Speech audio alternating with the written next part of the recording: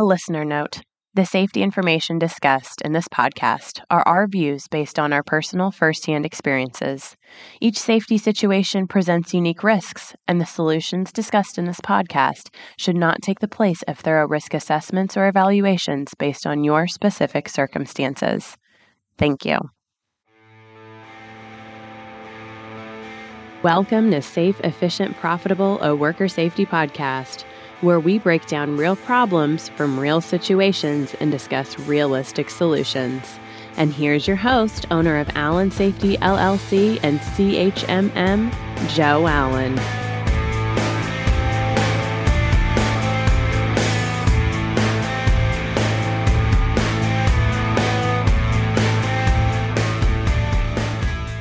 Hello, everybody. This is Jen Allen. Joe is on the road this week, so I am here filling in. We're going to do something a little bit different this week. This episode is going out to all of my fatigued managers, my managers trying to change a safety culture, my managers battling lots of turnover, that they're the seventh safety manager and a revolving door, and they're trying to get the employees to trust them, get the location to trust them a little bit. This is also for my managers who've lost heart a little bit and are kind of feeling like giving up. I feel like lately, just the overall vibe in safety and in emails that I get and in phone calls and in conference calls and just the vibe on site sometimes is that as an industry in safety, I feel like we need a little bit of a pep talk. So that's kind of what this one's here today for you. So hopefully it does that for you. So let me ask you this. If we were truly honest, what would our employees say the first thing that comes to mind is when we say the word safety? Would they say it's an office, or would they say it's a movement that they're part of? If they say a person's name, or they say the safety office, or they say a specific location, this should be a little bit of a red flag for us that we may need to pivot our safety approach at our location. We may need to readjust, reframe and readjust.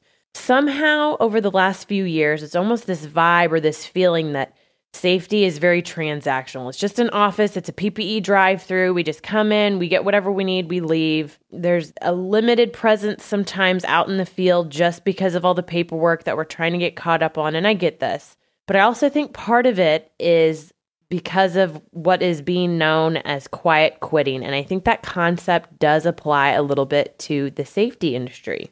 And we've been kind of quietly quitting over the last couple of years, our committee meetings, our inspections, our PMs, working through our objective and targets list, working through our action item lists. A big one is communicating those objectives and targets that we're working on as part of safety and getting that information out to the folks in the field. Maybe we're not going to the floor as much. Maybe we're not going in on off shifts as much. And again, I get that. We all had to put things on the back burner. But the problem is that what I'm seeing is some of these things, they were important. We did them for a long time. We always had them, but we haven't brought them back. And I get it. We're all tired. We're short-staffed. I'm tired too, like tired, bone deep tired. I'm tired too. And I know, and I feel it in that lure of just doing our time and doing enough to get by. Don't be too crazy and don't, do too little. Just stay right in the middle of the pack, be average. The lure of saying mediocre or middle of the pack is okay. It's strong. I hear you. It's strong. But I'm also going to tell you, as someone that has worked to change safety cultures in the past, is that nothing stops momentum and puts a fire out of a movement like just settling for average, just settling for good enough is good enough. So think back to when you first went into safety for a second, or when you first took the job at the company that you're at now. I bet you didn't go into that with the idea of, well, I hope this company's average. I hope we can just get to work with average people and do average things and have an average career and just everything will be average. And that would be incredible. But as an industry, I know our frustrations, the daily work drama that happens, the daily fires we're putting out, the limitations we're having to work through. We've all got full plates. We've got limited room for error. And we've got a really narrow margin for failure.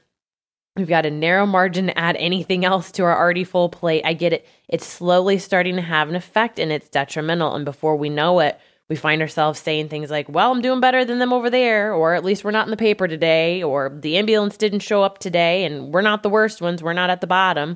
And somehow we've ended up as an industry losing a little bit of that passion and we're just doing our time and just trying to get through the day. And we've stopped trying to make a difference. We've stopped working to be the best. We've lost some of that passion and we don't even realize it. But the problem with that is the concept of allowing things to kind of slip and just, well, we can let that go. It's okay. We can afford to let that go. And the acceptance of just average and good enough's good enough, it's contagious. The real problem is in safety that can be really costly. Fatalities, according to the Bureau of Labor and Statistics, in 2021 were higher than they were in 2011. Now, as safety people, this should be really alarming with all of the programs and all of the engineering controls and all of the PPE and all of the things that we've been doing. Think of everything technology-wise that's come out. This should be alarming. But I think part of the problem is, as a safety industry, we've taken our eye off the ball a little bit. I think some of the safety industry has lost sight of who their clients are. For safety managers, the employees are our clients. And what we do or don't do, or what we decide to push forward or make important in our day and make an agenda item for us, what we do or don't select, that affects them. That affects their daily living. And so I think we're so focused sometimes, we want to look busy, we're accomplishing stuff, leading indicators, lagging indicators, safety metrics, it's all important. We're working on our spreadsheets.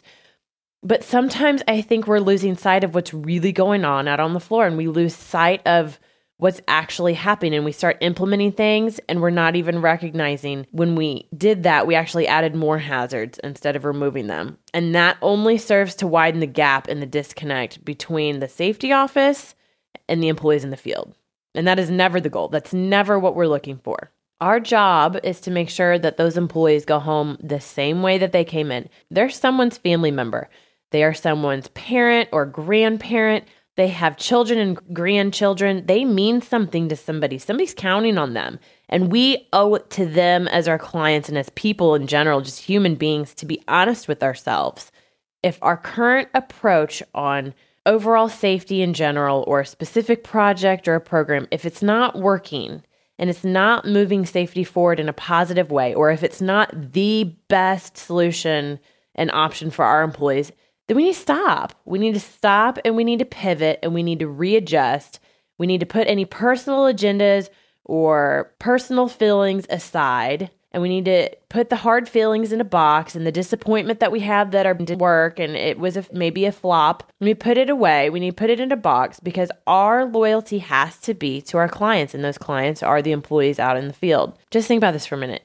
What would safety at our locations look like if everyone at the location was as committed and as motivated as you were the day you took the job where you're currently at, or the day that you decided wanted to go into safety and that was your passion? That job chose you and that you were passionate about safety. But distractions happen the longer we're in our jobs and the longer we're in our careers or the longer we're in our industry. Seems like there's always a fire to put out, something really urgent that needs to take away our attention, something that's forcing us to lose our focus, something else that we need to work on and get added to our plate. And so we're having to split our time and divide our time even farther. But I will invite you to consider the idea that not everything that's getting your attention deserves it. And just because we can doesn't mean we should.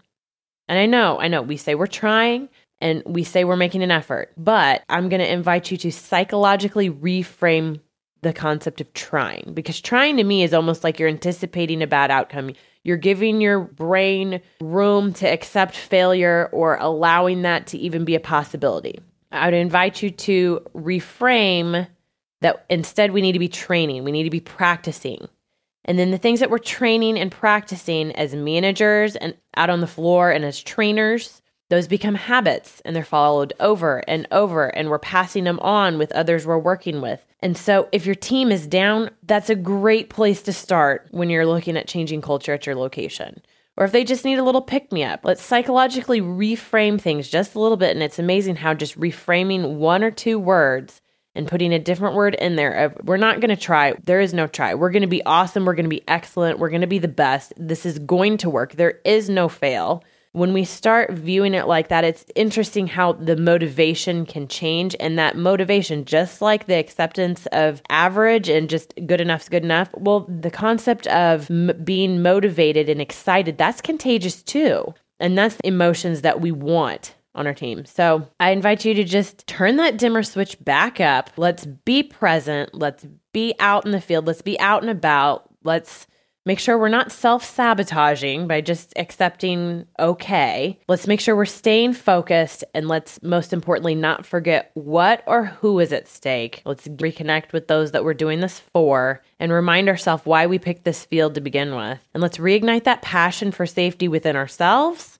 and at our locations. That's going to be it for me, everybody. I hope this helped motivate you a little bit and get you going on your Monday morning. I hope it provides inspiration that maybe you're needing, that you feel like you've been just burned out a little bit. We want to thank you for listening, and again, invite you to, if you've got any questions, make sure that you let us know. You can contact us on our website, and thank you. Have a great week, everybody.